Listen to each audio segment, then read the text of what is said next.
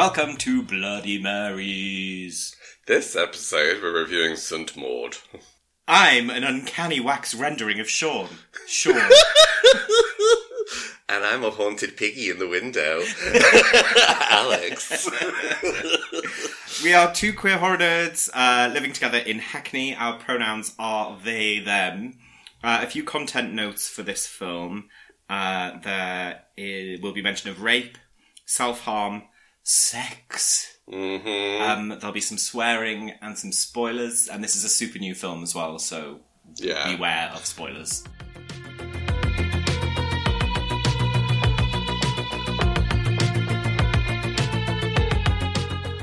So, St. Maud is a 2019 British psychological horror film, written and directed by Rose Glass, which is an iconic name, and it's her feature directorial debut. The film had its world premiere in Toronto International Film Festival, actually on 8th September 2019, so like a long time ago. Shortly after, A24, a distribution company who did Hereditary and Midsommar, amongst other things, acquired the rights for the US distribution, and UK distribution was Studio C Anal, our favourites. It also screened at BFI London Film Festival on the 5th of October in 2019.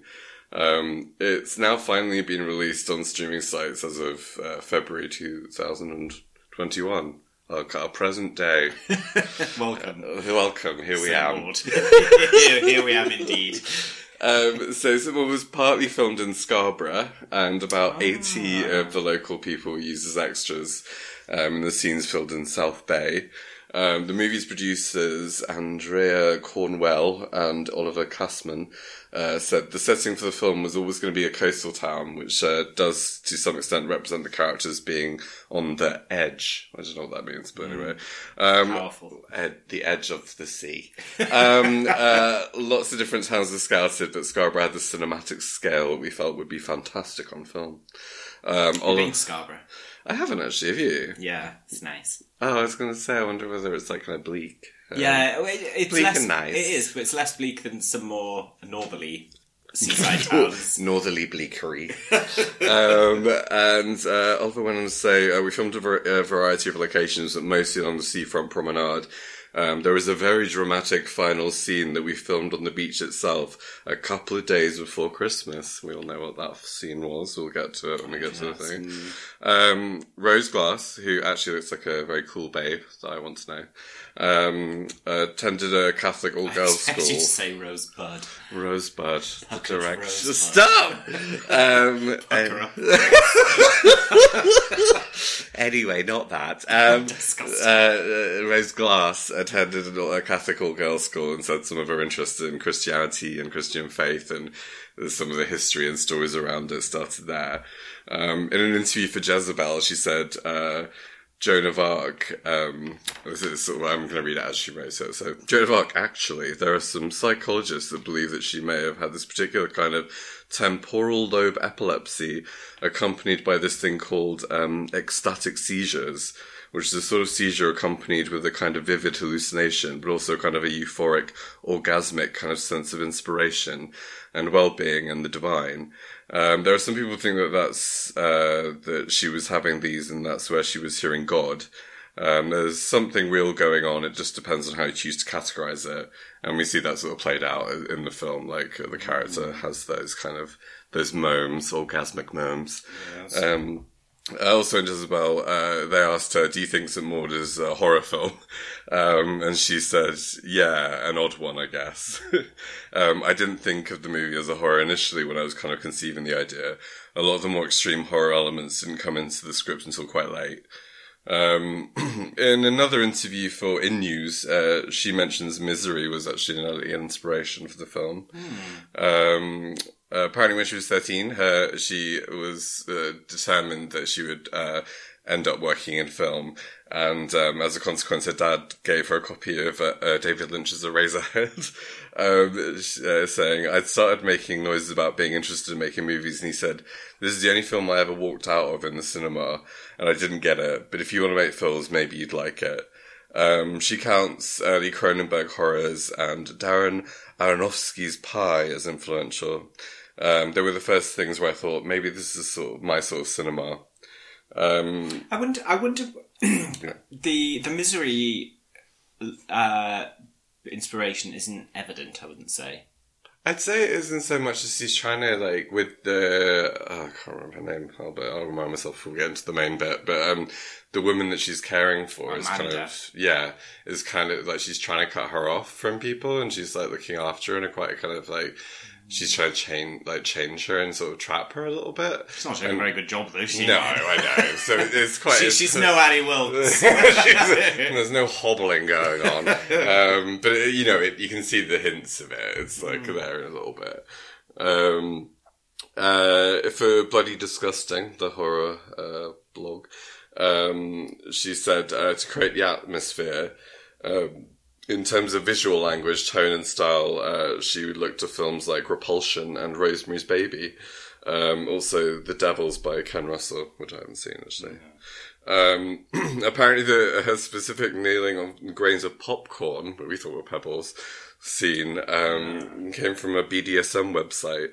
And she explained that there was this kind of self-bondage forum which was giving tips for little extra things you could do to make sessions a little bit more uncomfortable. It's quite mild. I know. Although you like really winced at that bit. I think kneeling, it would hurt kneeling on little popcorn kernels. Anyway, there's a lot not more. as painful as it would be kneeling on Colonel Mustard. In the library with candles. Exactly. That sounds uncomfortable. One of the weird credits that we noticed actually at the end that was the cockroach that's featured in the film is credited as called Nancy. And it has kind of a funny backstory. She said, I'd had this pretentious last minute idea to have a moth fluttering around a lamp. So my line producer said they'd see what they could do. He came back to me and said he'd found an insect wrangler, who said there were no moths this time of year, but they had cockroaches and crickets. Great, bring her in. I selected Nancy, who was in a box with another cockroach named Sid. It was Sid and Nancy. Anyway, we tried some shots where Jennifer's talking to Morfydd, who's the actress who plays Maud, with Nancy crawling around on the pillow next to her. In the end, it didn't work. It looked like a half-baked idea, which it was. We ended up cutting Nancy out, but then later on I realised I needed a scene where God kind of appears to Maud later on, and we decided what form God would take. I knew exactly who to call. Hello, can I speak to Nancy? I wonder if she's got an IMDb page. People who've searched for Nancy also interested in Sid. Whatever happened to Sid? In the film, God is actually voiced by Morfydd Clark, Maud, speaking in Welsh. And it's pitched down a few levels, obviously, to make that kind of creepy effect. Morfydd can actually speak Welsh fluently, and maybe one of the reasons she was cast in the new Lord of the Rings series, because apparently Elvish is very close to Welsh. Final naming trivia. Do you know who she's playing in Lord of the Rings? No idea, no. So final name on trivia, Maud apparently means powerful battler. And the hospital where she used to work was named after St. Afra, whose martyrdom echoes Maud's fate, in so much as apparently St. Afra was Christian and a pagan community of some sort, and she refused to denounce her Christianity, and they burnt her at the stake as a sacrifice to pagan gods. Ah, much like the Wicker Man. Yes, also a Wicker Man's. But yeah, that's all we have for this film. Fun.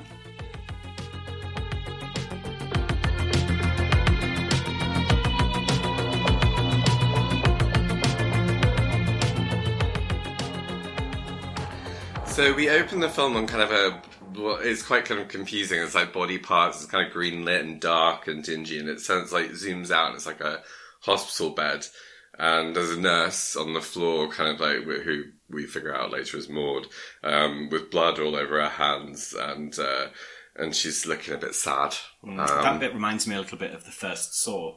You know, like the room that the lighting they're in. as Yeah, well. it's like greeny sort of hospital lighting. Yeah, and she's looking a bit traumatized, and she's looking up, and she sees like Nancy. Nancy, yeah, the cockroach. Flipping around in the roof tiles. She's like, hey girl! Great to get to work with you finally. Finally made the cut. So then we cut to present day, I'm guessing, after that event, and it's a little, like, studio flat with, like, a kind of bed and a kitchen all in one, just in one That's big room. very generous. I think it's a bed sit. That's what I mean. That's what we It's call a a penthouse. a penthouse suite. Where you can reach the refrigerator from your bed. It's supposed to look London really... estate agents terms. yeah. It's supposed to be like really, really bleak, but I actually quite like it. Yeah, it's kind of cute. It's all you need, I live isn't it? somewhere quite similar. Actually, there's no toilet anywhere, is there? It's But that'll be in a sad, separate room. wouldn't it? Yeah. Hopefully. That's in the poos kitchen. in the kitchen sink. sink. So she's making some sad-looking soup. And it's bubbling away. Oh, actually, you see that at the very beginning, and it looks like blood, but it's actually a soup. And she's sort of having this internal monologue that runs throughout the film where you realise she's actually talking to God as well as sort of talking to herself and sort of making notes and stuff. So she reminds herself she's going to have to get up at 6 a.m. and she says she has a period, but she's taken 2 ibuprofen, so she'll be okay. Actually, I'd forgotten that what is her essentially narrating the film, kind of, Yeah. begins as a prayer, so it's almost like the whole thing is a prayer. Yeah, I suppose so. It kind of, I feel like the whole, like, her talking to God sort of, like, over the film, like, in a narration style, kind of dies out towards the end of the film, actually, if I remember rightly. Well, I guess because she starts talking to him more directly. Yeah. Okay. So then we see her walking past a sign for something called Coney Island, which we were like, oh my god, she's in New York. But no, it's Scarborough. And, the Coney Island of Yorkshire. And so it's this seaside town, and she's walking along, and she goes up to this grand-looking house. She rings on the bell, and there's another nurse, and she's sort of filling her in. She's like, oh, Her Majesty's in the other room there. And she's like, oh, how is she? And she's like, a bit of a cunt, actually. And she leaves. Maud then unpacks in her little room, which has this little zigzaggy wallpaper. It's kind of Art Deco style, retro, and she hangs a little crucifix on the wall. I remember at this point you were like, that better not turn upside down or I'll be sick. It's one of the tropes I don't enjoy in horror films anymore. So she meets the patient, and she's, it's obviously at this point that she's like a live-in carer, essentially. So she meets the patient, whose name is Amanda Cole. She has lymphoma, and she's telling us that through the way of talking to God again. And she's looking through all of her stuff, and it turns out she used to be like a famous dancer. So she then goes to, there's a scene where she's like giving, Amanda like physio, and her little crucifix pops out of her like blouse or whatever. and Amanda's like, ooh, what's that? And taps on it. She's like, oh, it's, Mary Magdalene and the crucifix. And she was like, oh, I didn't know you could get Mary Magdalenes. And she was like, yeah, I got it from the internet. So, alright. So, come on, Amanda. Which saints did you think you could get next? I'm an expert in this area, and I've never seen a Mary Magdalene.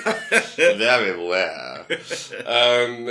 So it's like, then there's like scenes, lots of scenes of like Maud basically like pootling around, like looking through all of her stuff and looking through posters and things. And then it might be worth saying it's actually quite a kind of sparse film.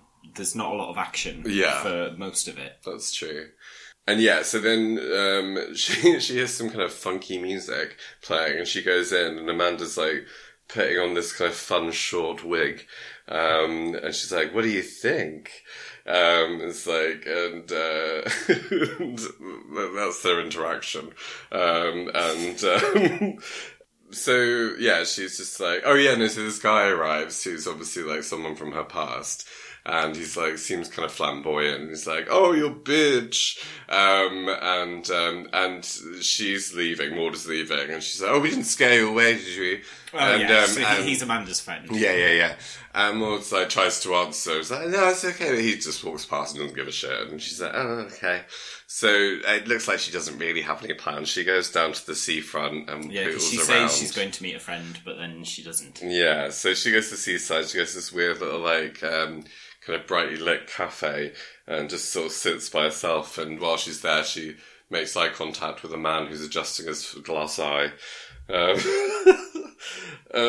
So she gets a call from her lovely night out in the cafe, saying she has to come home, and we don't know what's happened actually, but she goes home and Richard is like having an argument with Amanda and saying she has to come back to London and she can't hide here forever.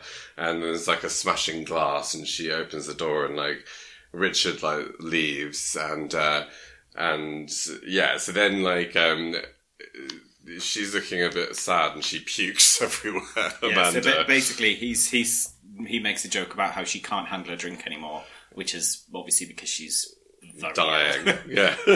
So he's called her because she's not very well. And at this point they have a little chat and Amanda's asking her how long she's worked in this kind of job, and she said every year. She asked her if she's seen a lot of death, and she said yes.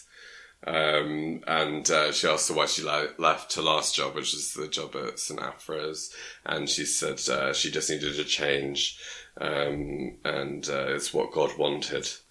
And she asked her whether that meant she had quite a recent conversion, and she said, I hear God's voice in and around me. It's like a shiver or pulsing, warm and good.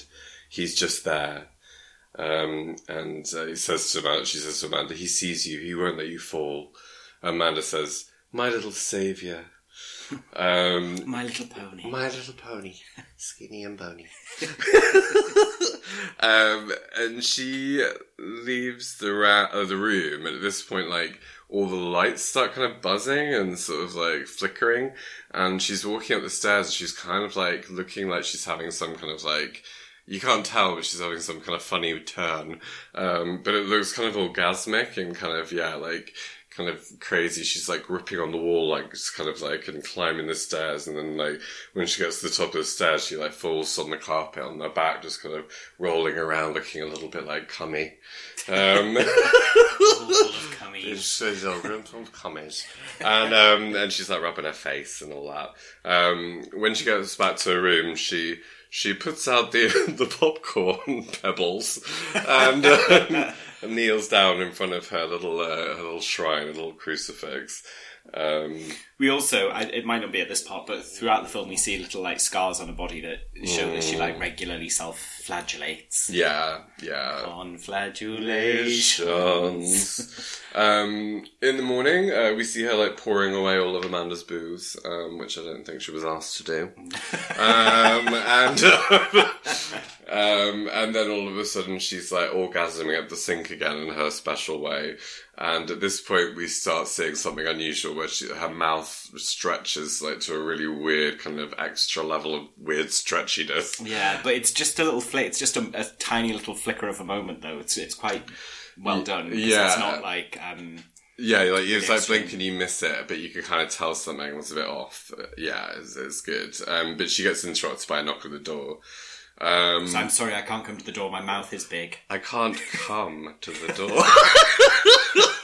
I'm coming in the kitchen. That was good. Anyway, so someone knocks on the door, and she finishes coming at the sink, and she goes to answer it. And her mouth will return to its normal size, normal juncture, and we meet Carol. And Carol's like this kind of like really hot looking kind of cool person, and she comes in like Maud's all like fussing around being like, it's too late visitors, you can't come in.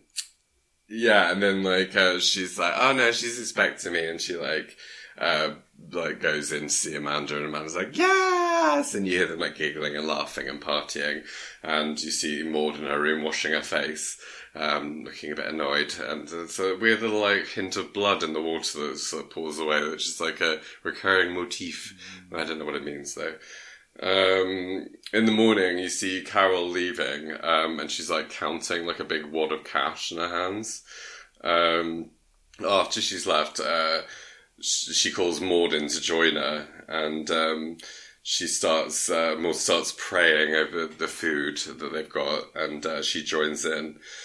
She's then, it's like she cuts to the next scene. Maud is lying on her bed, and at this point you see like the vest is written up, and you see like scars all over her stomach.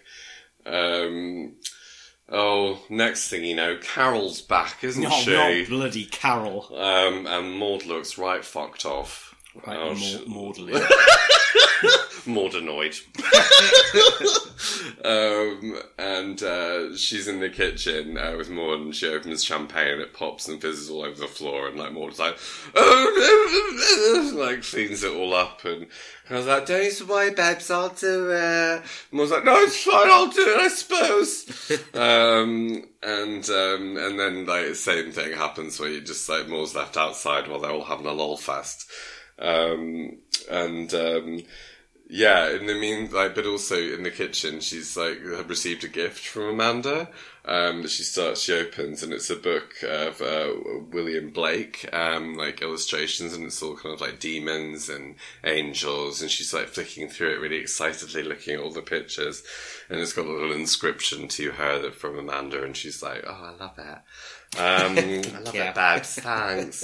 At this point she then goes and sneaks and has a look through the crevice in the door and sees them lezzing off, and it's all like, just stays for ages just like watching Amanda, and it's weird because like Amanda looks like she's a little bit like distracted or like not that into it at that point when she's staring at her, but she, all the other times she sounds like she's having a lol fest. So in the morning, there's a really funny bit. Are we supposed to read that Maud is jealous of this situation? I think it's like jealous, but also like she thinks that this is like gonna damn her to hell essentially, and she's trying to save her soul, and she's being sort of like hedonistic and kind of like lustful, and she should try and prevent this activity. So in the morning there's a really cute little scene where like Maud's just like perched at the top of the stair, just like peeking around and like waiting for like ages, and then Carol pops out of the room and she like scurries down the stairs quickly to confront her. And she says like, you tell her to back off, and she's like really like weird. She's like really trying to be like polite but confrontational, and she'll be like, you'll notice I haven't used any swear words. And she's like an angry child. Yeah. I am very angry, but I haven't said any swears yet. I haven't done any bad words. And she's like, no hard feelings. I'm sure you're great in bed, but I just don't think that you're right for her. I don't think you care about her as much as I do. So next thing we know, Maud is out and about on the town again, walking around, and she bumps into an old friend who calls out to her by a different name, which is like Katie or Kate, I think. She's like, oh, I didn't know you were still around. I haven't seen you out and about in ages. You still around here? And she's like, oh yeah, like I'm doing like private kind of care at the moment. And she looks a bit shocked, her friend. She's like, you still nursing? Do they know what happened? And sort of inferring something horrible happened in the past that we don't know. And she just kind of glosses over it.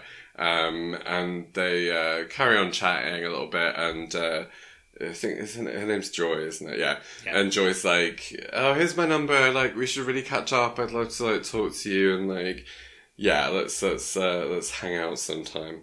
Also, Carol and Joy are very like religious names. Oh, yeah. A little on the nose. Little on and then she meets her friend Church Mouse. And Jesus.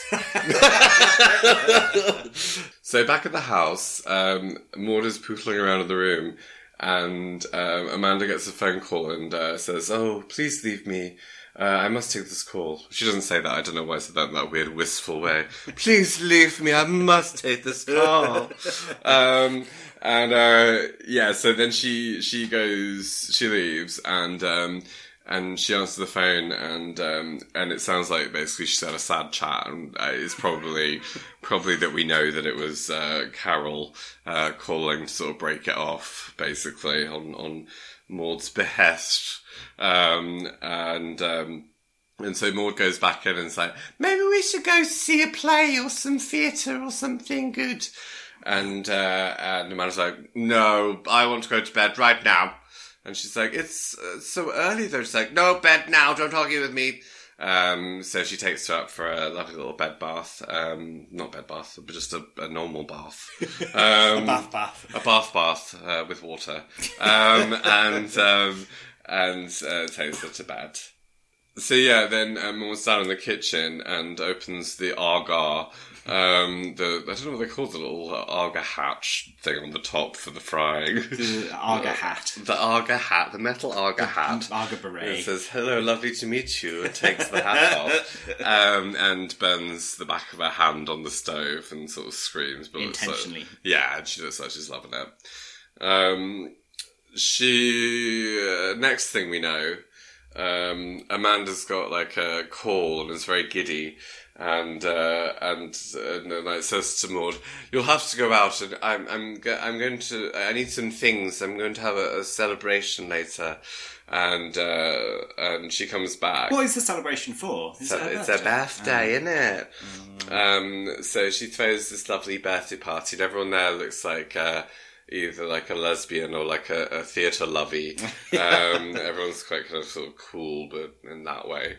And next thing you know, stinking Carol turns up, doesn't she? Yeah, bloody Carol. It's a lovely green sparkly top on, and Maud is not best pleased. So Maud is like basically like catering the party, which doesn't really seem like part of her job description, but anyway. And she brings out the birthday cake and like Amanda blows it out, and while Maud is sort of in the room fussing around, she overhears Amanda saying, Maud doesn't like Carol. We don't know if it's because she's a bigot or jealous. So then, like, Maud's like really like, and then their friends are really horrible. So Maud, they like basically put like a little like sheet over her head and a little gold ribbon and make her look like a little nun or something, and they're like bullying her. I can't remember what Amanda says to her, but she provokes Maud, and Maud ends up slapping her around the chops. I can't remember what it is either, but it feels deserved. Yeah. She's like a bitch to her, basically, especially after she's made a lovely dude. Yeah, she's put on a lovely spread for yeah. Even though she is a nurse. So then we cut to an office, and Maud is there with, we assume, a supervisor, and saying, Miss Cole has expressed other concerns about you as well as the hitting. And that's all we see of it. You know what I really, really hate about that scene? Yeah. Is it strikes me as like a very like A-level filmmaker thing to do, to just focus on someone's hand while they're clicking their pen. And it's like... I don't remember that. Yeah, you don't see that woman's face. Oh. And it's also one of only 2 characters of colour, and you only see black hands. And it just really pissed me off, because it was like, why don't you just show us the actress that's playing that? Like, it doesn't add anything apart from saying, look at me, I'm making an edgy film. Oh, fun. Yeah. Fun diss. Thank you. So, back at her lovely bedstead, Maud is like unpacking and looks at all of her religious objets d'art one by one as the camera pans around the room. She prays to God. Mary Finalia. That's beautiful. Thank you. She prays to God, saying that she's in pain, and she wonders if this is a lesson. She undoes her bandage where she'd burnt her hand, starts picking at the kind of like the wound, and kind of like sort of satisfying but disgusting looking moment. Well, I actually think, because you were a bit like blah, blah, about that, but I didn't think it looked very good. I thought it looked like just peeling off glue. Yeah. Well, it might look like that in real life, I suppose. I don't know. Yeah. Anyway. Why don't you go and burn your hand? Okay, I'll just be right, BRB listeners. You don't forget to take the beret off the Yaga. So that was horrible. Just back from the burning. Burns unit. Anyway, no, that didn't happen. And we don't have an Yaga. we don't have an Yaga, sadly. So anyway, she decides to go to the pub. She puts on a little sparkly top that sort of looks sort of a bit sad, but also like a party top. It's like, ugh. And she's just sat by herself. It looks kind of like a working men's club. Yeah, I think with the way that she's dressed and the kind of the people that are there and the venue and the setting, they go all in on the kind of, these are working class people. I've just remembered as well, the one thing she said about the film is that it's kind of like, you don't know what era it's set, which is obviously quite a kind of fashionable thing at the moment. I don't think you can really, actually. Anyway. So she's there. I mean, I didn't think it was... I didn't question it because I figured it could be modern day. Yeah, I think there was some kind of idea that it might be 60s. Anyway. I can't remember where I got that from. But anyway, so she's at the Working Men's Club by herself in a sad little sparkly top with her pint. And she's checking out this guy who's like across the room. And and they just like start making eye babies. And then he's like jokes to his mate, he's like, oh yeah, look over there, she's fit or something. Next thing you know, she's in like a little stairwell or something, giving him a handy J. And he like whimpers and comes, and he arrives. He arrives at the destination, and she just gets a little tissue, like wipes her hand off, and then goes back to her pint. And he goes back to his table, not looking at her, and then they just both leave, him and his friend. So she's alone again. Fun night out. Girls' night out. There's a really sad bit next where she's like next to this table of people who are like laughing and chatting, and she sort of tries to pretend to insinuate herself into the conversation by just like laughing and looking at them. Yeah. And they all just stop and like look at her. She's like, not you. Excuse me, close your ears, this is not for you. Yes. So then she just looks sad again. And she goes and gets some shots. And then she's just like wasted and alone. And she goes to the toilets and calls Joy. And it's like, oh, I was just out with some friends and they're all leaving and I wondered whether you wanted to come and join me. And Joy, it sounds like she's saying no. And she's like, oh yeah, no worries, I guess. Okay, fine. We hear Joy's voice and she says something really dismissive, but I can't remember. Because at first she's like, oh yeah, I can't now, but you know, it would be great another time. Another time, yeah. But then there's something at the end that she says that is a bit like dismissive and patronising, but I can't really remember what it is. Yeah. And so she looks all fucked. She's like, she goes back and she basically goes back to the table and then like her beer starts like going into like this like whirlpool essentially, and then she looks around and then like at the table next to her, all of their beers are going into a whirlpool, and she jumps up from the table. I think she spills everyone's drinks as well at this point. Yeah, she kind of steps back and knocks into the table behind her. And then she bumps into this guy who's like got a whole drink and like spilled down him, and he's like, I think you owe me a drink. Cut to them then instantly fucking. I think in his place. I don't know, I can't remember actually. It is his place. And she's on top and she's like, she's riding him. And she's got her hands on his chest like it's in a kind of compression, like if he was like she was giving him like heart compressions essentially. And as she's fucking.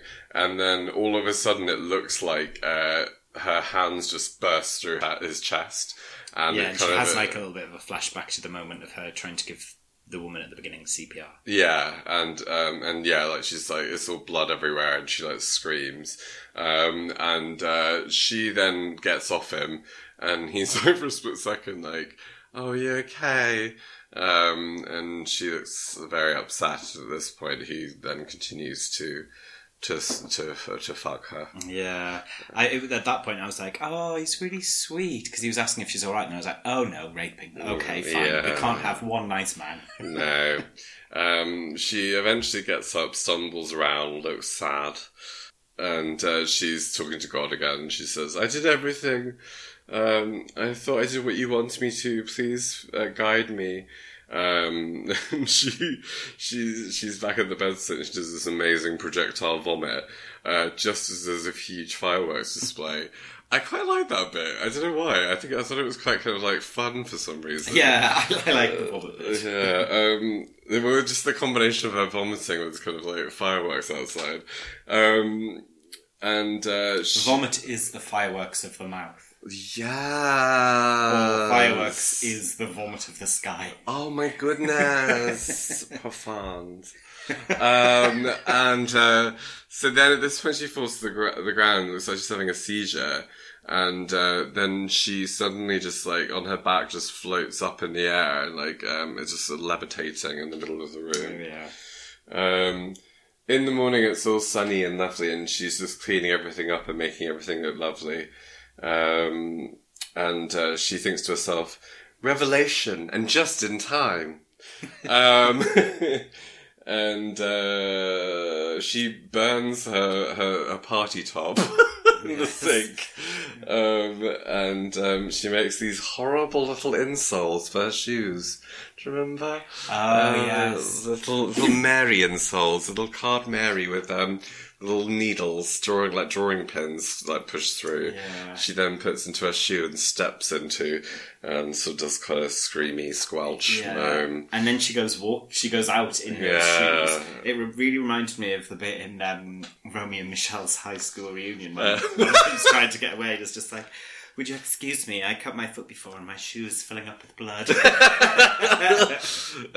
yeah, she does like squelch around in pain in town for a while, looking really haunted. What, these? Are you wearing the squelchy flag and shoes?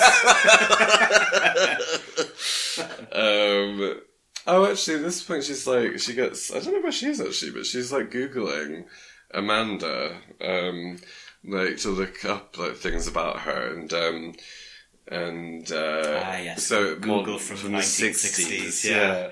I've intentionally left it very ambiguous as to when this was set. I just thought that, so I was like, oh, that's okay now. I literally don't remember the Googling scene. She's looking at pictures of her and she's like, she thinks to herself, or to God maybe, I should have expected resistance. And she stalks her new carer, and she like goes to the seaside to go and meet her. And her new carer, we meet her, and she's called Esther. She's eating a little sad sandwich out of tinfoil on a bench, and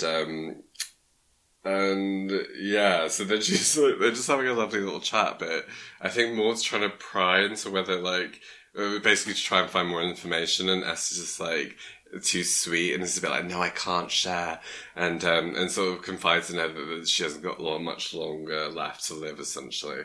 Maud just suddenly leaves the conversation and runs off.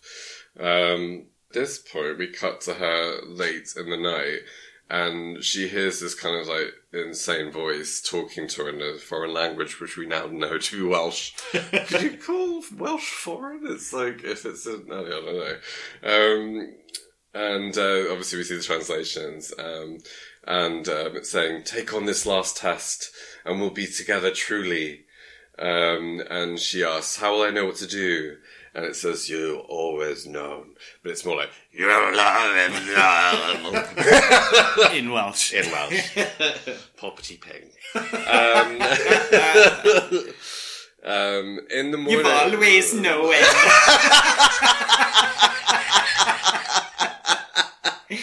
Yes. I should have been the voice of God. Camp Welsh God.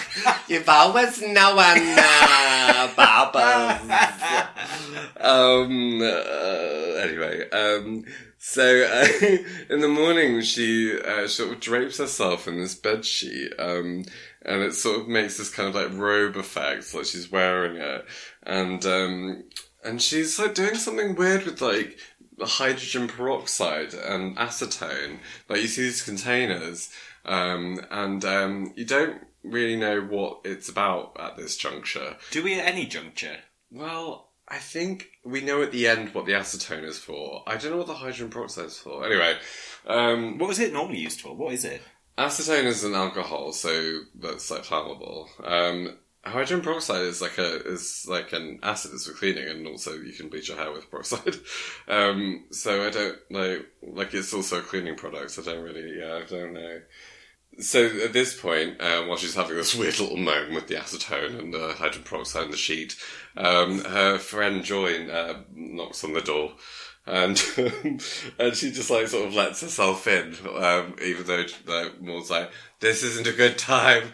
And she's like, blah, blah, blah. Anyway, blah, oh, what a lovely place. I love all these things. She's also there to apologise for not meeting her and for being a bit rude on the phone. Yeah.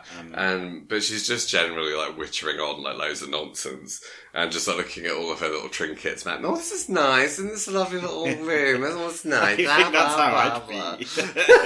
Oh, I love this little Mary. Yeah. Slipping her into my pocket. And yeah, she calls her Katie again at this point, so that's obviously what her name was before her religious conversion. And she's like, she talks about a new job, and she's just like, I'm sure you're doing a great job at your new place. And what happened wasn't your fault. We should have seen it coming. And it seemed like you were struggling for a while. And at this point, like Maud's like, anyway, okay, goodbye, get out. Do you understand what happened? No.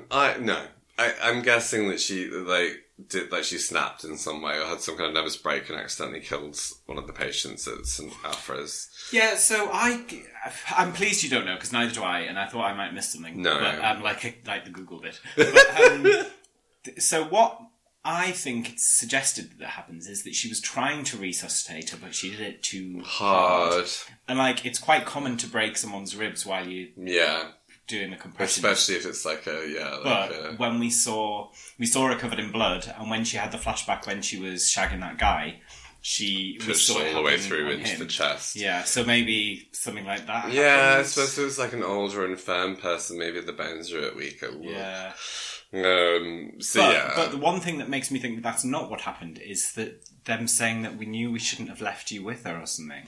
Yeah, and that we could see you were struggling. Oh, so maybe she was just not mentally well, so they just took it too far with all that. Oh no, so I would say that means maybe that because they knew her not to be mentally very well, she shouldn't have been left in sole charge of someone who's about to die. Yeah. So after she leaves, she kicks her out. The cloud starts swirling outside. I really like that she just opens the door and stands there waiting for it to leave. And she's like, she looks at her watch. She's like, "Oh, actually, I must go." And yeah. Well, yes, you must, because you're being very blatantly asked to go. Evicted. But yeah, after she sees the sort of swirling of the sky, like she did with the pints, and I think she hears the voice of God at this point. So it's like, "May the Lord bless and keep you, Joy." Oh no, that's what she says to Joy. Yeah, and she kisses, holds her face. Oh yeah, and and Joy goes, "You what?" Which again is what I would do. I feel like I have a kindred spirit in Joy. Enjoy. So then it cuts to the night, and she's left the house in her lovely sheet ensemble, and we see the moon, and it's like giant in the sky, like humongous for some reason. Yeah, it looks like a setting sun because it's like partially like in the sea. Yeah, and it's like weirdly huge. Yeah, it reminds me a bit of. Have you seen Melancholia? Oh yeah. Do you hate that? I do hate it. Oh. Everyone loves it except for me. Oh, you're so edgy. I know, it's just like what I choose, because I just really like to be out there. Anyway, so she heads to Alice's house in the night in her lovely sheet robe, and she secretes herself in the bushes by the house and is doing little prayers. We see Esther, the other nurse who's taken over caring, leave for the evening. She obviously doesn't stay, like, she's been burnt by previous attempts. She sneaks into the house, and it's really dark, and she opens the door and finds Alice in bed asleep. Oh, not Alice, Amanda, sorry. Who's Alice? Who the fuck is Alice? And then there's another person called Alice. And Amanda wakes up and she's like, surprisingly not like startled. Well, it becomes less surprising when we see what happens next. Yeah. She's like, but she apologised. She says, I apologise for being unkind. And then, like, they just have a little sweet chat, and Maud's like, oh, God has forgiven you. And at this point she tries to bless her with the water out of the bottle, but I'm wondering, because it makes a hissing noise, I wonder whether it's the bleach. I thought that.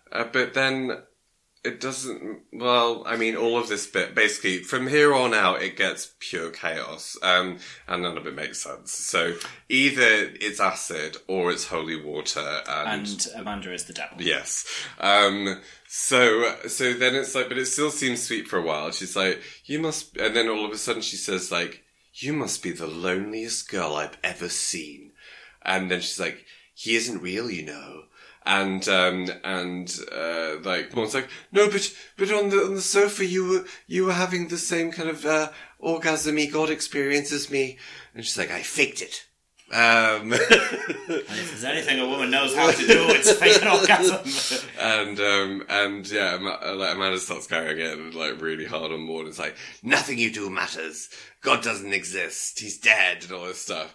And at this point, Amanda's face, like, basically turns demonic, and she gets, like, these kind of black veins running through her face, and, like, her, like, balding head looks even more kind of severe and weird, and she throws Maud across the room in some sort of supernatural power way. And Maud smashes into some furniture. Maud then recovers herself, has a lovely pair of ornate scissors, actually, which she then runs to the bed, and while Amanda's like screaming, like, and being all demonic and weird, and Maud just basically stabs her to death quite swiftly. It's sort of quite kind of like weirdly unclimatic. It's just like, oh, okay, she's dead. And then, yeah, she just leaves. And you see, I quite like this bit actually, like, it looks like, she's sort of like filmed from below, and she's covered in blood, and in a kind of like way that like a saint, or like even like Carrie or something, like that kind of style of like blood dripping everywhere, but in quite a kind of beautiful way. Saint Carrie. Saint Carrie of Carrington. And yeah, she's kind of like gliding along, she looks kind of ecstatic, like she's done like God's work, essentially. You did it beautifully. What's that from? The Wicker Man. Oh, yes. Anyway, so in the morning, it's like she's woken up and she's just acting like everything's fine. But all of a sudden she has this like glowing pair of like golden CGI wings, which I wasn't a huge fan of, to be honest. I thought it looked a bit cheesy. I actually really liked that and the whole ending. Oh, really? Yeah, because for me it was the first bit where it was just like, okay, this is like a fucked up film, as opposed to just being like, oh, is it about trauma? Blah, blah, blah. Yeah. I think I didn't like the way they looked. They looked a bit like computer gamey or something. They did the first... Yeah, they did. Yeah. But when we see them later, I think it looked like a sort of like a painting of an angel or something, so it kind of worked a bit better. Yeah. Anyway, so she goes out and she walks along the seafront, and I guess it must be a new robe. And she looks like destroyed, like she has like the darkest circles under her eyes, and she's like carrying this little carrier bag, and she goes down to the... Circle under my eyes and carry every day. I just walk around the house with a carrier bag. trailing behind me with my big dark circles. I can attest that is true. And she's going down towards the seafront, and like some people are giving her sort of like double takes, like, huh? And the clouds start sort of swirling, and she's singing this kind of like wispy song, and you can't really hear what it is. She's like, oh yes, no, I know what it is. Oh, really?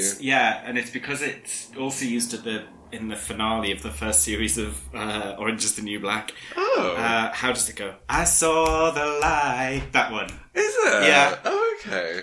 Good on you for hearing that. Thank you. It's interesting, actually, as I'm partially deaf.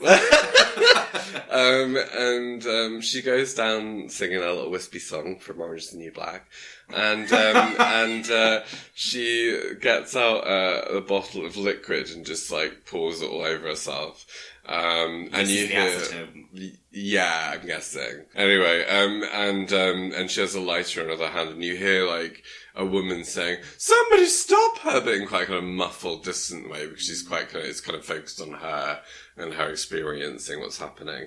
And it goes silent, and you see, it pans out to the beach. It's kind of cool, this scene actually, where like everyone is still and just staring at her. And, everything goes silent, and then everyone's like waiting, and then she says, "Glory to God," and sets herself on fire. And then at this point, everyone drops to their knees, looking like she's sort of like, and it looks kind of angelic and beautiful, like it's kind of like a kind of like heavenly moment. But then seconds before the film ends, it cuts to like what's actually happening, which is her screaming and like burning agony, essentially. Yeah. But it's a very split second moment, which I thought was really, really cool. Yeah, actually. You could feasibly miss that, and it kind of, I think that's the moment where, basically, I feel like the whole kind of last arc of this, I mean, the whole film is like, she's obviously deeply traumatized. And maybe now that we've heard what Rose Budd said, she might also be epileptic. Yeah, and it's like, is this how she's processing her trauma? Yeah. Or is she actually, is she like, had been like kind of tasked by God, and is Amanda actually possessed? And, yeah. And but then that tiny little flicker at the end is like, oh no, she set herself on fire. She thinks she's an angel. Well, but also, I mean, like, it's the same way, like, basically the sort of thing that Rose said in the interview is that it's all about, like, how you perceive things and how you interpret them, because it still could be that, like, even though it is agonizing pain, that it is, like, a heavenly thing, and that she has been speaking to God, and this all was God's plan. And that's kind of the point. It's, like, kind of a kind of exploration into faith, I guess, and kind of like... Sister Alex. I don't believe in God, just to be I meant to say Alex, not sister, but I do see more of a nun figure. Thank you. I think the film would have been better if, when she was burning, she went, Balenciaga!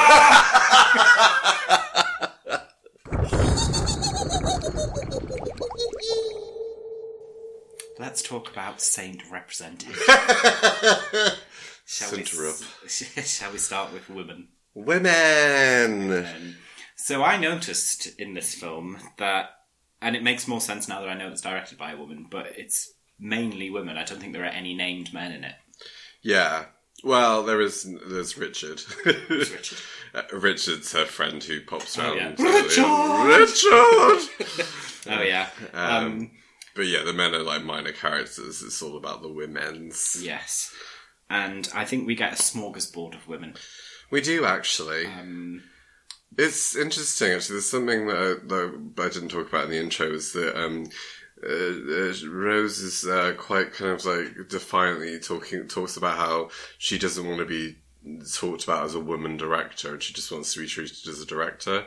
I always find that kind of narrative a bit boring. I kind of understand it from both sides, but it's strange, because in a way this is a film very much about women, and it makes sense that it's told and written by a woman. Yeah, and also I think, unfortunately, being a woman director is still significant because they're so underrepresented. Yeah. That I think, I mean, she can do what she wants. Yeah.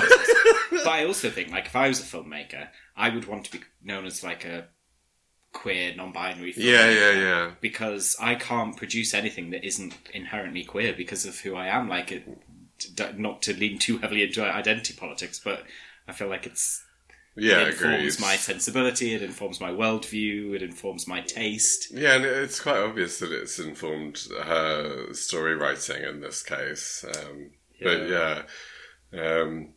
But yeah, the women characters are all kind of different and bring their own characteresses. I think you should just call them characters. I just want them to be the lady characters. But yeah, like, and I definitely passed the vegetable test because they're just chatting on for the whole film. Yeah. Yeah. I think it's interesting with this film because I think normally if we were watching a film together that we weren't reviewing, we'd talk about it immediately afterwards. Whereas we tend not to do that when we've watched a film that we know we're going to review. That's true. So we kind of save it for this. And I think sometimes the process of unpicking a film after seeing it is what strengthens your enjoyment or appreciation of it. And I think that's definitely happened with this film because I was left feeling a little bit cold. Yeah. But having heard you recap it and having to kind of think about it a bit more deeply, then I think it was very interesting, if not brilliant. Yeah. And I think, and the more I think about it, because I found it very difficult to like any of the characters, and I always find it very difficult to get into something when I don't find anyone particularly likeable, especially if I don't understand their motivations. Yeah. But now I do a little bit better. Yeah. And also, it's difficult to dislike Maud / Katie Yeah, because yeah. she is a troubled woman who's desperately seeking some sort of higher meaning. Yeah, and at the beginning she seems very kind of like harmless, and very kind of just kind of sweet and a little bit meddly, but not in a kind of malicious way. Yeah, more as a sort of like naive, sort of Mormon-y sort Yeah, of yeah. Like, leave my Amanda alone! Like, I just see, like, and I think there's like, I don't know, there's kind of like sort of weird warmth to her and her affection towards Amanda, and the kind of like the bit where she gets the book and she's like over the moon and she's just like loves it. And I think it becomes that weird relationship she has with Amanda makes more sense when you see when she kind of reverts to her old self of her sort of hedonism. Yeah. Hedonism. It becomes clear that she's like desperate to be like loved and needed. Yeah, so I think there's enough of a range of different kinds of women for it to feel like they're well represented. Like we see two very, like I think the character that I kind of warmed to the most was Joy, even though she's not in it very much. Joy is funny because she had a sort of like a meddling warmth to her, even though she was a bit kind of taken aback when she first saw her at the beginning. But yeah, I think in a way Joy's quite kind of a plot device essentially, because like really what she does is just brings in a little bit of like, oh, you're still nursing after what happened. She does add a little fun though, like with a little visit. That's like a really funny scene. And also she's super compassionate, and I don't think many other people show a lot of compassion to Maud. And that's true. She's dismissive of her on the phone, but then she comes to kind of make amends and check in on her. And I think there's like a loveliness about her. That's true, yeah. She goes out of her way. It's not like she's just being nosy. She just come around to just check in on her and say that she sounded a bit sort of strange. And I think the woman that's more of a plot device is Esther, the new nurse. Right, yeah. Because she's like, I'm the ideal, perfect nurse. Yeah. And I really she's love like Mary Poppins or something. She loves me. And I'm just sitting by the sea, being angelic. We are best friends. Yeah. New best friends. And I think the way that that Maud like storms off is because she's jealous of that relationship that she's managed to have with Amanda that she's kind of failed on, and I think she sees it as a failure of her own. It was really funny because I really was sort of imagining a kind of hilarious horror way that she'd push her in the sea. But sadly she didn't. She's like, plop. No more best friend for you. But yeah, I like Maud. I think Amanda's obviously, like complex and kind of troubled and like fun.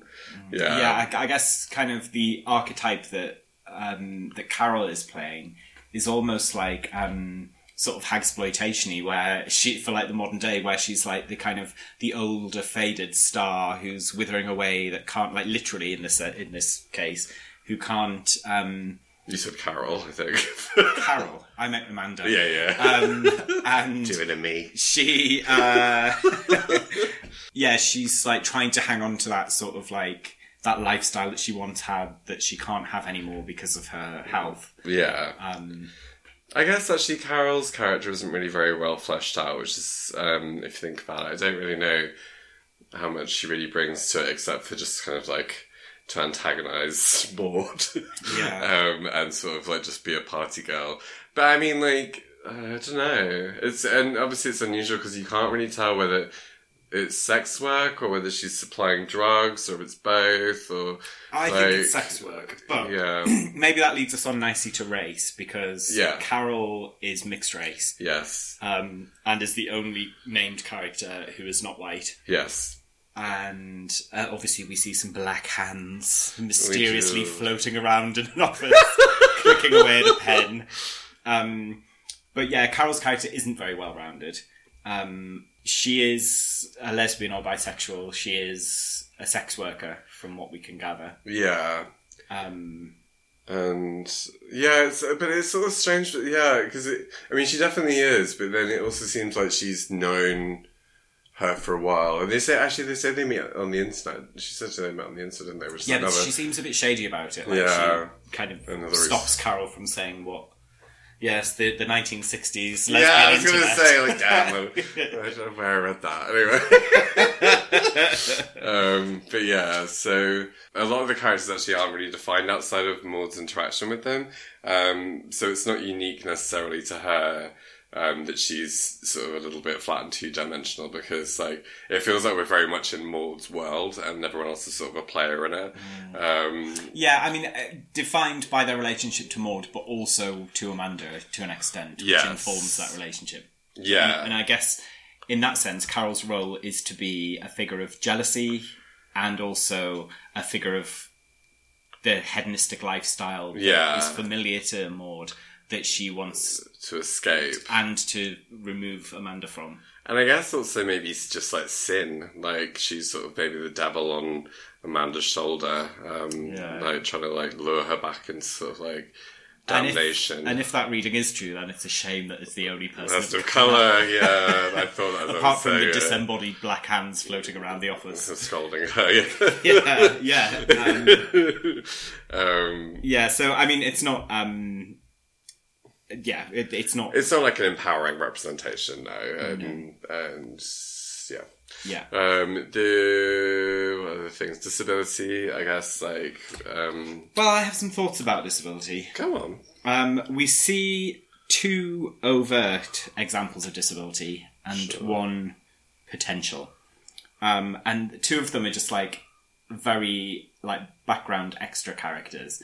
So one of when she goes into the cafe, on the way in, she sees a homeless man. She gives him some money and says a little prayer for him. And he's got tics. It looks like he has Tourette's. Oh, yeah. I forgot. I didn't think I talked about him. And then when she's in the cafe, she sees a man like moving his false eye around. Yeah. And it's around about this time that she's, in her voiceover to God, is talking about like a town like this. I didn't think I'd end up in a town like this, with some sort of repulsion. Yeah. As if those are like figures of like... sullied figures. Yeah, of some sort of like depressed kind of region. It's like, well, actually, people with disabilities exist everywhere. Yeah. So I was a little bit uncomfortable, and and the eye thing was supposed to be like kind of a horror moment. Like gross out. Yeah, which is a bit strange. Yeah. And then the Tourette's was like a symbol of like her showing pity on someone. So I think that was kind of a bit cringy. I think. Yeah. But the other one, and again, this is one of those where I don't really know if it would be classed as disability, but probably yes, is epilepsy. Yeah. If she has epilepsy. Yeah, and I mean, like, obviously we don't know. It could be that she's talking to God. Well, this is the thing. And also that, because she has that seizure before she levitates as well. And actually that's around the time she sees the fireworks, and fireworks could cause epilepsy. Maybe that's related, actually, it's just occurred to me. But yeah, do you I guess you classify having a terminal illness as a disability. I think you would, as long as it's impacting on your ability to like care for yourself. And stuff. Yeah. So then we have Amanda in that case. Yeah. Like, and then she's the devil. She's the devil. And she gets brutally killed. Yes. Yeah, it's interesting because I can't think of any examples of this trope, but I think there is a trope of people who are close to death in some way being close to God, and being kind of like wise and serene, and I don't know, and I think we don't get that with her, which is neither here nor there. But she's like resisting, but also I feel like she wants to be saved, doesn't she? That's kind of why she wants more, or at least that's what it seems. I don't know, because I mean, like, she kind of insinuates when she goes into devil mode that she was just playing with her, and it's because she's been bored, like dying is boring, and she wants to sort of just take the piss, essentially. Yeah, that is pretty boring. Yeah, but you know, all that bit is so surreal. You can't tell whether it's meant to be the devil speaking, whether it's actually meant to be her.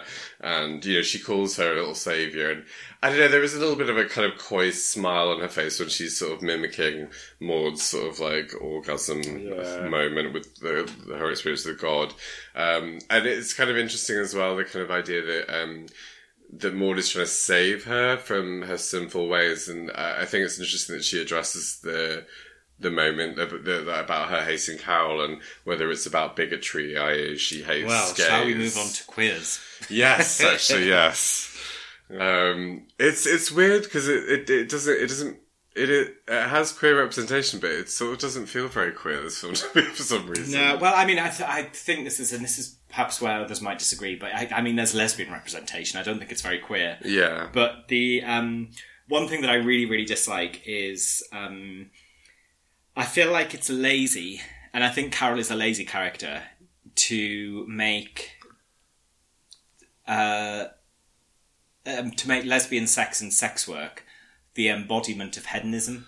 And like indulgence. Yeah, and I think it's lazy. I think there could have been a cleverer way of showing that she is... Because I think that part of it was that in general we were supposed to think that she was a bit of a bohemian with all of her sort of stupid friends. And, friends. Constantly smoking a cigarette. She was, obviously a heavy drinker. Yeah. And... had a beautiful young sex worker who would come round and cunniling her. But if that is a way of just... I don't know, it's a bit... For a film that's otherwise quite kind of like... it's not a subtle film, but it obscures its meaning enough for it to be like a head-scratcher. Yeah. I think that's a little bit too on the nose. Yeah, it's funny though, because I think that it's obviously... Yeah, it is...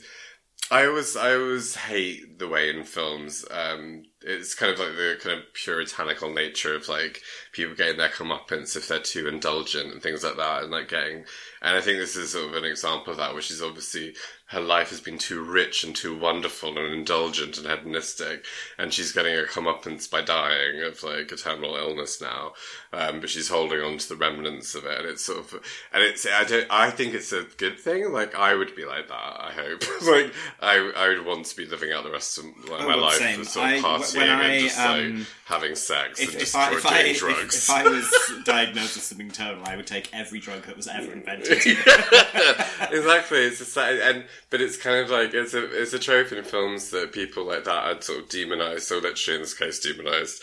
And a scene of like it's the dark side, and you should be turning to God or a more kind of pure way of living towards the end of your life, where you're like you repent for all of your indulgences, essentially, and you're like, oh, I've been such a terrible person, having such fun all of my life, and now I should be very dour and sad about the fact that I did that. Actually, what I'm thinking... So, I mean, obviously, I read when she said...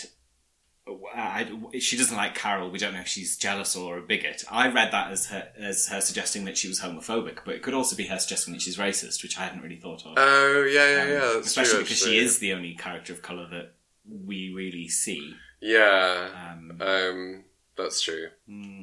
But yeah, like, I don't know. Yeah, I think I went a bit too hard on that trope there. But in terms of this film, I think it works because it's kind of like, I think that it's meant to be that Maud had a party, hedonistic lifestyle, going out with the gals, drinking, mild, normal people stuff, not even hedonistic. And that as a result, or during that, she then had an accident that caused the death of a patient, and it made her sort of see God, essentially.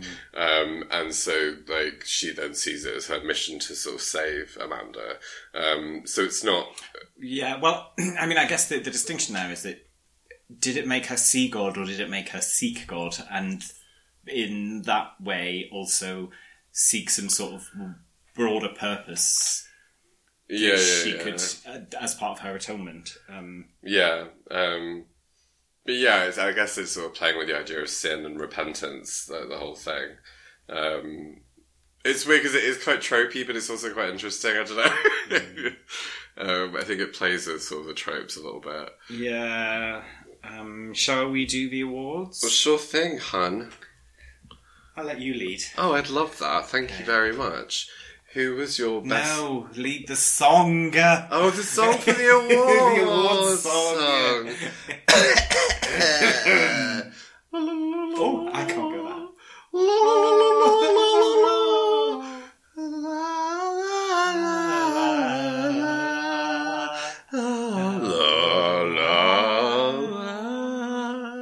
I was expecting some words to be There's no words. Okay, fine. It was straight Instrumental. from God.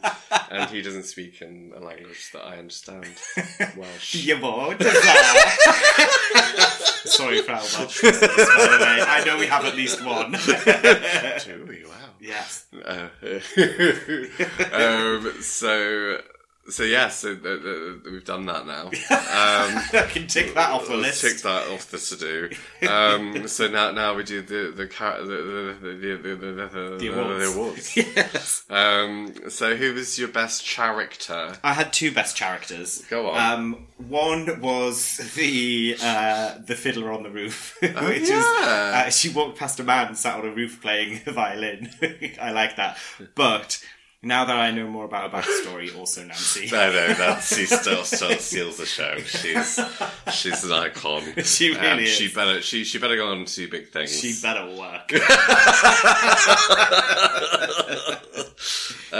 Did you have a spoopiest bit? Yes. So when she is leaving Amanda's after killing her, that moment where her mouth goes really big, and she's got blood on her, and she looks a bit sort of harrowed, as you would. Yeah. The mouth bit I found quite startling. I mean, like, my spoopy bit was more of like a shock spoop, was when she's having sex with the man and his chest explodes. Oh, yeah. That took me by surprise.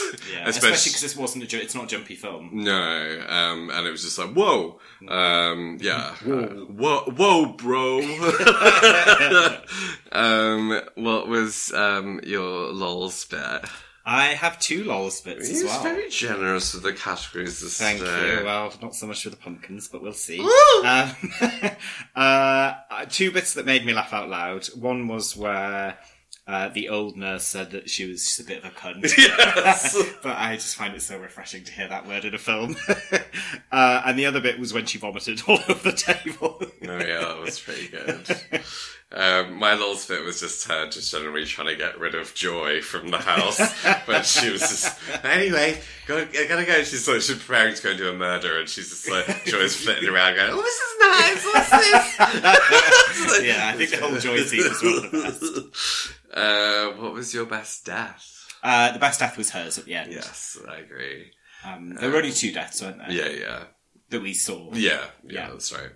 So yeah, hers was really iconic. I thought for me, it's funny actually because I didn't really enjoy the film that much when I was watching it.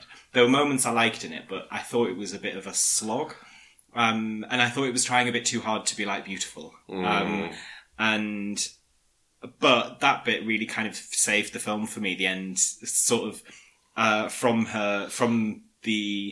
Amanda turning into a devil until the end, I thought was good. Yeah. And I thought if it was a really super strong film from start to finish, that beach scene could have potential to be like a really iconic horror scene. Yes. But I think it misses out because the rest of the film isn't brilliant. Yeah. Yeah, agreed. I mean, like, just the kind of that just split second of seeing her actually in like agonizing pain with the flames, just like, bon appetit. Yeah, and especially because it's not just like a woman on fire, it's like she's practically skull. Yeah. Like, it's like really quite kind of visceral. It's great. Yeah. So the worst death is Amanda's. Yeah.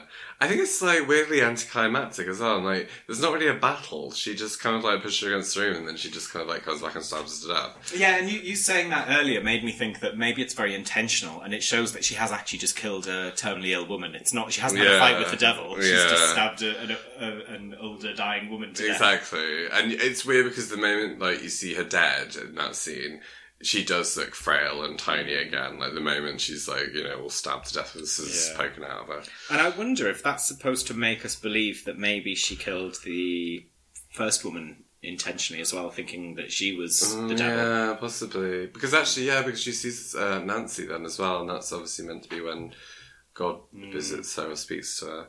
Yeah, I mean, ultimately, this is another film like The Babadook, which is just about a woman who's mentally ill, isn't it? Yes. Or Bury Your Faith. Or an angel. An absolute angel from heaven, as you like to say. I do like to say. The queerest moment? It's hard to pick out, because it's obviously very explicit queer representation. There's so many bits. My favourite bit, actually, which is quite subtle, is the bit where they're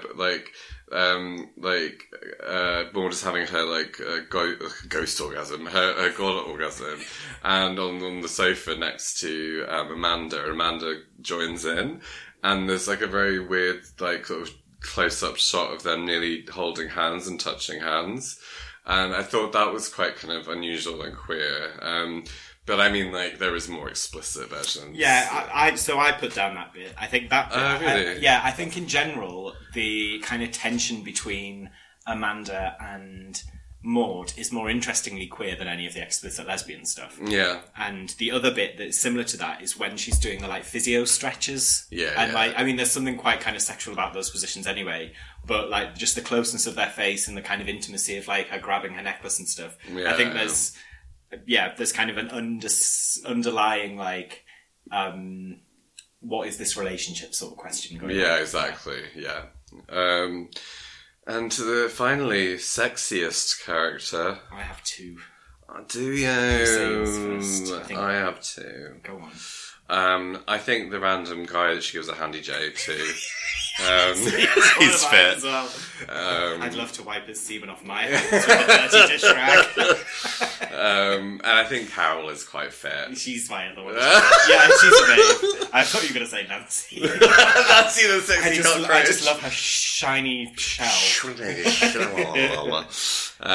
She dresses iconically. Like when she turns up in that little green like top, like at the party, the Maud's like, no. I love that bit. Yeah, she's a beaut. Yeah, I can see why Amanda pays for her services. Yes, she's fun and beautiful. Yes. Shall we do pumpkies? Of course, pumpkies. Will I go first? Yeah. I'm going to give this a 3.5. Whoa. Oh, really? Yeah, I think that's super generous. Oh. I don't... I'm a bit conflicted about this because heading into this, I was like, this is a 2 pumpkin film. But I've upgraded it to 2.5. Yeah. But, so I think my overall feeling of it was a very, like, sparse and beautiful film, even if sometimes it was a little bit too consciously beautiful. Like, I'm an indie filmmaker. This is my first film. Yeah. It was a very film festival film. And I think in that respect, actually, I probably would have enjoyed it more in a cinema setting, actually. Yeah, same. And I probably would have enjoyed it more, probably even. But yeah, I think it has taken... The problem for me as well is that I've actually upped it quite a bit post-watching it through the research and talking about it, just because I think that it's interesting. I think it's also nice to have a horror film with explicit queer representation in it. I think it was really, like, thought-provoking, and I think it was engaging, but there were times when I didn't find it very interesting to watch. I didn't find it an enjoyable watch consistently. That's what I was going to say. Sorry, is that I went into it because I'd seen all these reviews like saying so scary, best horror film of the year, like must watch, spine tingling, la la la. That I expected it to be like a horror romp, and it really isn't. It's like very sort of slow paced. Like halfway through, I was like actually worried that I'd chosen a film that wasn't actually a horror. Oh yeah, for sure. I was just like, wait a second, is this just some kind of like sort of drama or like? It's been very cleverly marketed as more of a horror than it is because the trailer suggests it's more horror than it is. Yeah, I think it. I mean, I would say it's a horror, but it's a very understated horror. Absolutely. But the yeah, I don't know. It reminds me, and there will be some big horror fans who will take umbrage to this, but it reminds me a little bit of how I feel about The Witch and also The Lighthouse. Was it called The Lighthouse? Oh, yeah. Where it's like, I get it. You're making a beautiful art film. But it's not good, is it? Like, it's not... Oh, I wish you hadn't said it, because I agree, and now everyone's going to hate us. The Witch is one of the most overrated horror films. No, don't go in on The Witch. Everyone, we've had requests to do The Witch. We've been obsessed with it. I mean, maybe I need to watch it again, but it left me very cold. And especially because, like, the witch trials, like, I'm obsessed with that kind of period of history. Like, but I think there's something about a film, like, there's one thing watching a film being like, this is a beautifully shot film, everything about this is beautiful. And if you think about something like Midsommar, that does that. Yeah. But there are some films where you watch where it's just like, this person is trying to make an arty horror film because they don't think horror is a strong enough genre in itself. And I resent that a little bit. It doesn't have to look like a gritty, indie kind of film for film. For it to be a good film. It's interesting actually because there was like a throwaway comment in one of the interviews with the director where she was like saying that actually horror is the like is quite often people's first film because it's the easiest to get funded. And I wonder whether she did have a little sort of disdain towards it being a horror herself. Interesting. Do you think that's because they just do well in cinemas because people want to go and watch a scary film? Yeah, I guess so. I don't know. I think genre films in general are seen as throwaway, but I think horror is definitely the top of that list. And I find it because I also think you can make, and maybe you will disagree with this, but you can make a pretentious art house horror film that is still really, really dark and scary. And Antichrist by Lars von Trier is a good example. You don't like it. Oh no, I haven't watched it because I know one of the gruesome scenes, and I just don't want to see that. I don't want to see that. No. I love it, but I love Lars von Trier films, even though he's very problematic. But yeah, I don't know. I don't like it feeling like I'm watching a film that's been filmed by a filmmaker. Do you know what I mean? Yeah, I did. It's funny because I think I wish that I'd gone in with less expectations, essentially, Same. and I feel like because I've heard people talk about the tension that runs through the beginning of the film, and I didn't feel that, and I think it's because I was waiting for some scare jumps of horror. And I think had I not known even that it was, I mean, it'd be ridiculous for us to review it not knowing it was a horror in the first place. We just review every film just in case it's a horror. We watch 100 films a day. Stumble across a horror. We just going in alphabetical order through IMDb in the hopes that one day we might stumble upon a horror. But like, even just like not... That explains why we did the New Mutants. Oh, you were the New Mutants. Can't wait for you to choose a stupid film. Anyway, but like, had I not even known this was meant to be a horror, I think that would have added to it in a way. Like, but in the trailers, don't they make the connection to Hereditary in Midsommar? It's, I mean, like, it being distributed by that company, A24, is like a thing. Because distributors don't have anything to do with the making of a film, do they? They pick the film. It's like a record label for the bands or whatever. So yeah, it kind of speaks highly a bit that it was selected by A24. Yeah, like, and so I kind of expected it to be a bit more like Midsommar or Hereditary. But the other thing, I wonder if this is a thing about specifically British films as well. Like, do they all have to be through that sort of like kind of bluey grey sort of tinge, and all be really naturalistic and look like this is England, and like that's you know, so funny like, you say that because it just reminds me of the opposite side, which is like the trope on like TV shows where they go to like Egypt or something and they make everything orange. Sepia. Yeah. It is like that. True. And it's like. Yeah, I don't know, like, I think British films can be, like, kind of a bit, like, if anything, I don't think every film should be, like, schlocky and campy. I think there is a place for, like, understated horror, absolutely. But, like, I think if any film could have done with just being turned up a little notch to play on that campiness a little bit more, it would have been that. And I think campiness makes things scarier. Yeah. Because it's offset. Like, if something is unrelentingly bleak from the start, we're not that horrified when we see something horrifying because the trauma that she's already living through is horrifying in its own kind of special way. I agree, because like even the kind of like the sort of metaphysical or supernatural things where it's like the swirling beers and they're kind of like they're not scary, they're just kind of odd. It's unusual. And also, I said this to you after we watched it actually, but the other thing it reminded me of was that is it called Personal Shopper? With, with that sexy Taste You. Yeah. That was on in the horror strand of the London Film Festival when we saw it, wasn't it? And it has a ghost in it. But that is like that is a film that is very like kind of art housey, like kind of stylized, very beautiful. But I loved that film because it was good.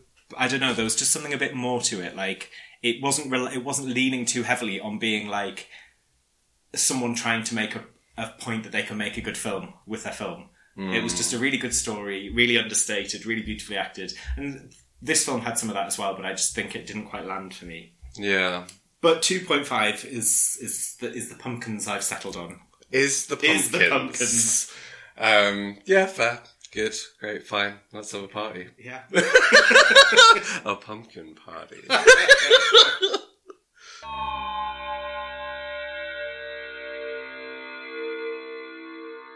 It's time for the spoopy bit. Oh no! Although I think I could more fairly call this the interesting bit because it's not that spoopy. I'm scared anyway. So, for those of you who'd like to get to know me a little more, I don't. I, like Rosebud, was raised Catholic. Her name's not actually Rosebud. Yes. Okay. It's Rose Glass. Glass. So, being raised Catholic, there was lots of chat about angels. You say anal. Yes, we were a hoary bunch. About angels. So I thought, given the angelic moans in the film, I talk about angels. And through it all... No. They offer me a lot of affection. Anyway, this is going to take days. I am not a believer, but I do find Catholicism and religion in general very fascinating. But so angels are supposed to be formless and wingless beings who occasionally take on the forms of humans, and they do God's bidding. And one example from the Bible is one of them forced Moses' mother to circumcise him with a jagged rock. So they're supposed to be good and pure, but they have free will, so they don't always obey God. And the logic that theologians have come up with for justifying that, because God is only supposed to create good things, is that if it has free will, then it has the capacity to choose to be evil, even though it's ultimately a good thing. Right. So Satan is the most obvious, or Satan or Lucifer is the most obvious example of a fallen angel. Naughty angel. Yes, and one of the many theories as to why he fell was because his last straw for tolerating God's nonsense was when God decided to send Jesus to save the humans. Satan objected and then fell. So a chap called Father Giroff says, I found a little funny thing about about what Catholics believe about angels, and he said that it's incorrect to say that when people die they become angels, even though it's well-meaning.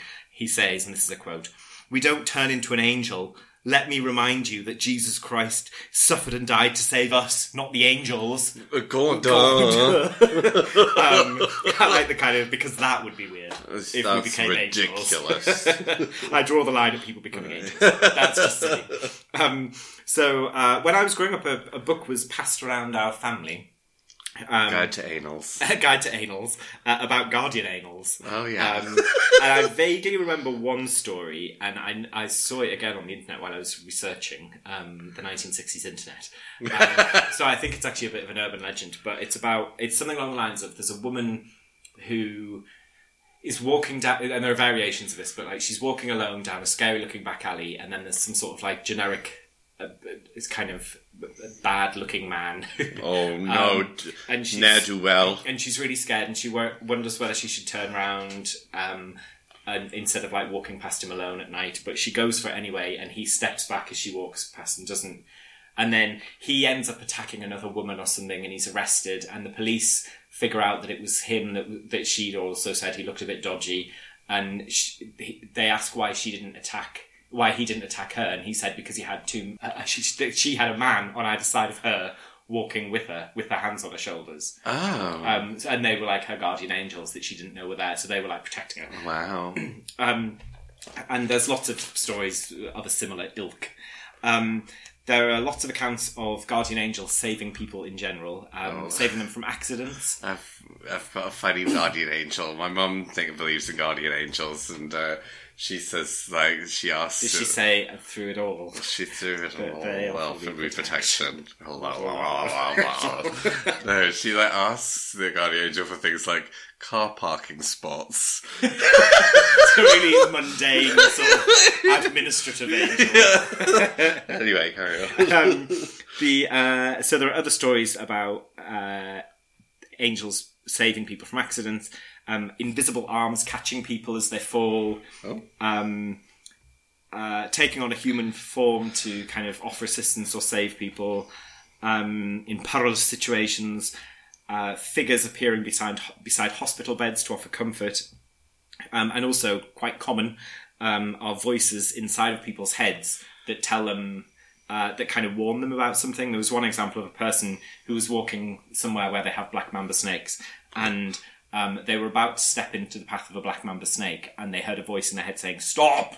Stop!" And they looked and they saw that a snake was like ready to attack.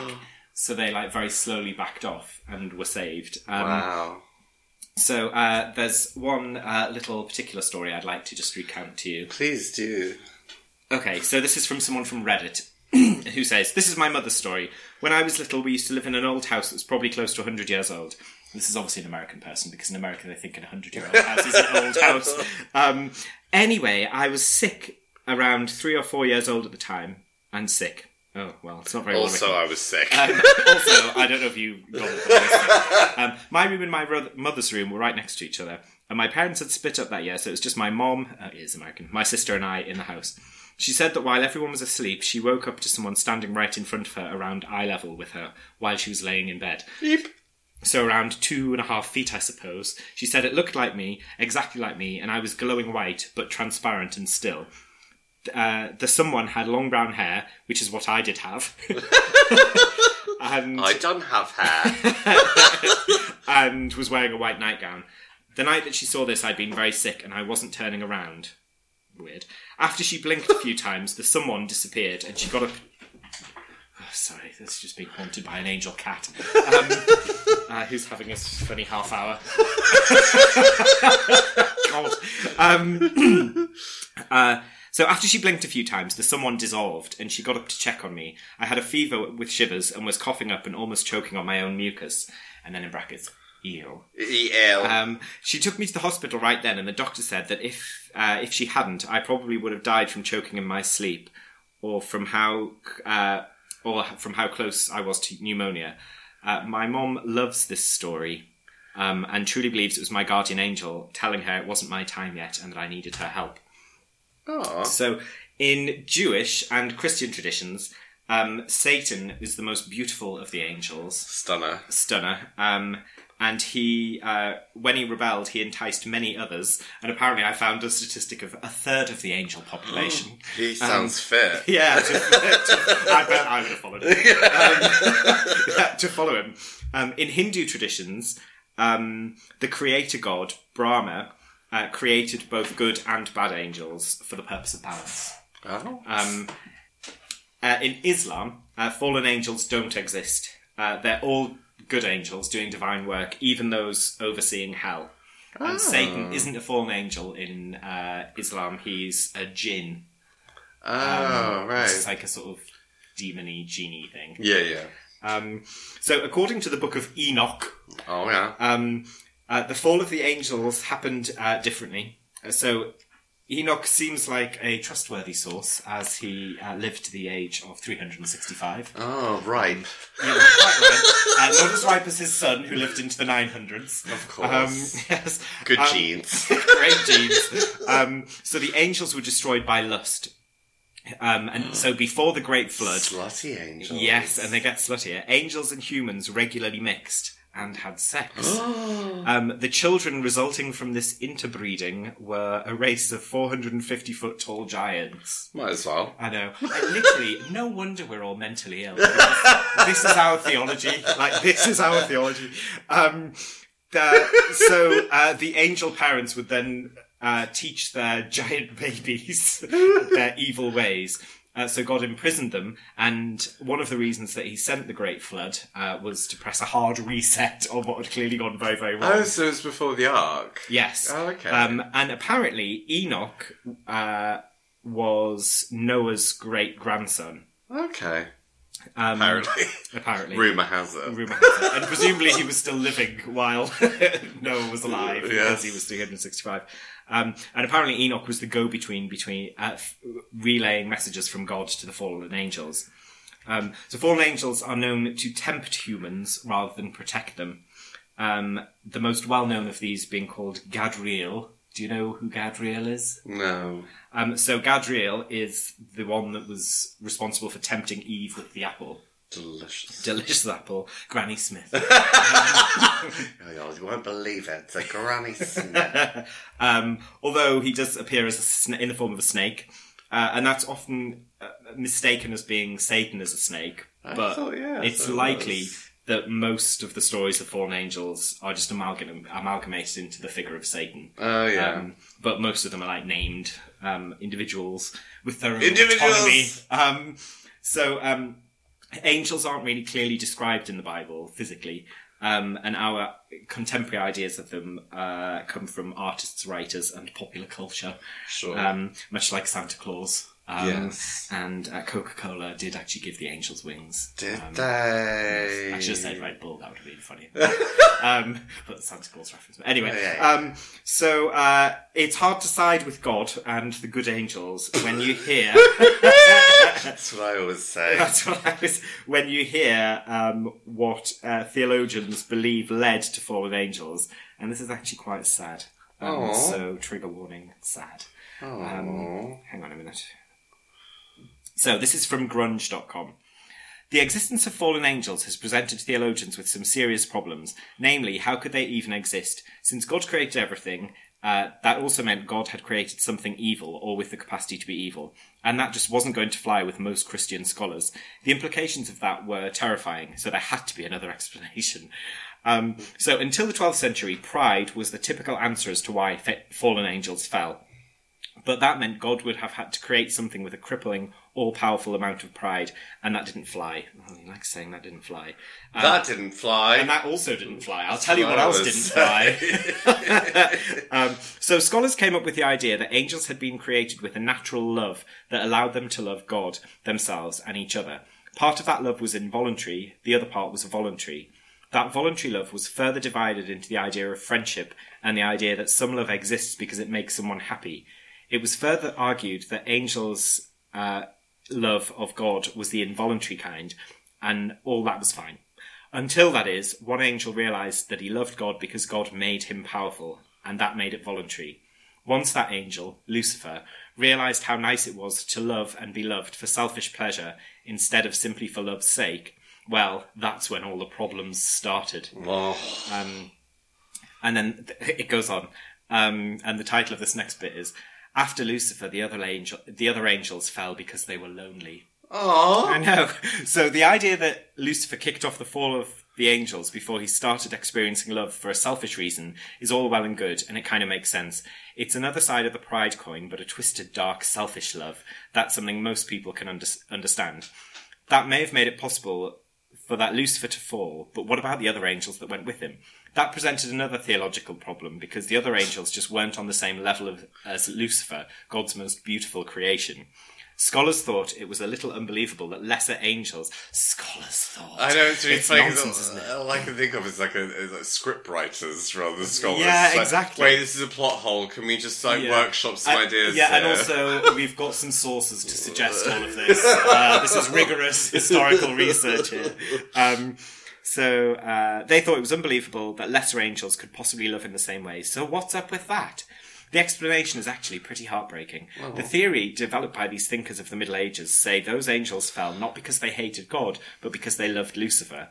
God was largely an absent, distant figure after all, and Lucifer was their friend. Rather than condemning themselves to struggle for the acceptance of the unreachable Father, perhaps they followed their brother into exile. Oh, I know. Isn't God a dick? God is a dick. He's like an absent father figure. He is. So then, I won't read on, but it goes on to say that that fallen angels, who are kind of considered the most evil of all things, have been used to justify homophobia, because they were known. That it's been argued that they didn't act in love; they acted in lust, and the figures of the although angels are said to be genderless, they often take on the male form in how they've been portrayed, and they always the kind of focus of their like sexual love was always women. So the line is kind of like, even angels weren't gay. So yes, these lonely, sad, very relatable to many queers angels have been used to denounce us. Yeah, I thought that in one of my favourite spots, Sodom and Gomorrah, the angels were fucking men there actually, but maybe not like the fallen angels. Maybe I got that wrong. Maybe it was just men fucking men. Well, the thing is, though, sodomy was originally used as a word to describe general debauchery. It was never specifically about, like, anal sex. So I think in Sodom, there was general debauchery. Yeah. So, bit of angel fucking, bit of evil giant babies, bit of gays. So, yes, thank you for joining us on Christian Hour. To learn more about angels, follow my blog, angels.angels/angels. Also, final note from me, hail Satan.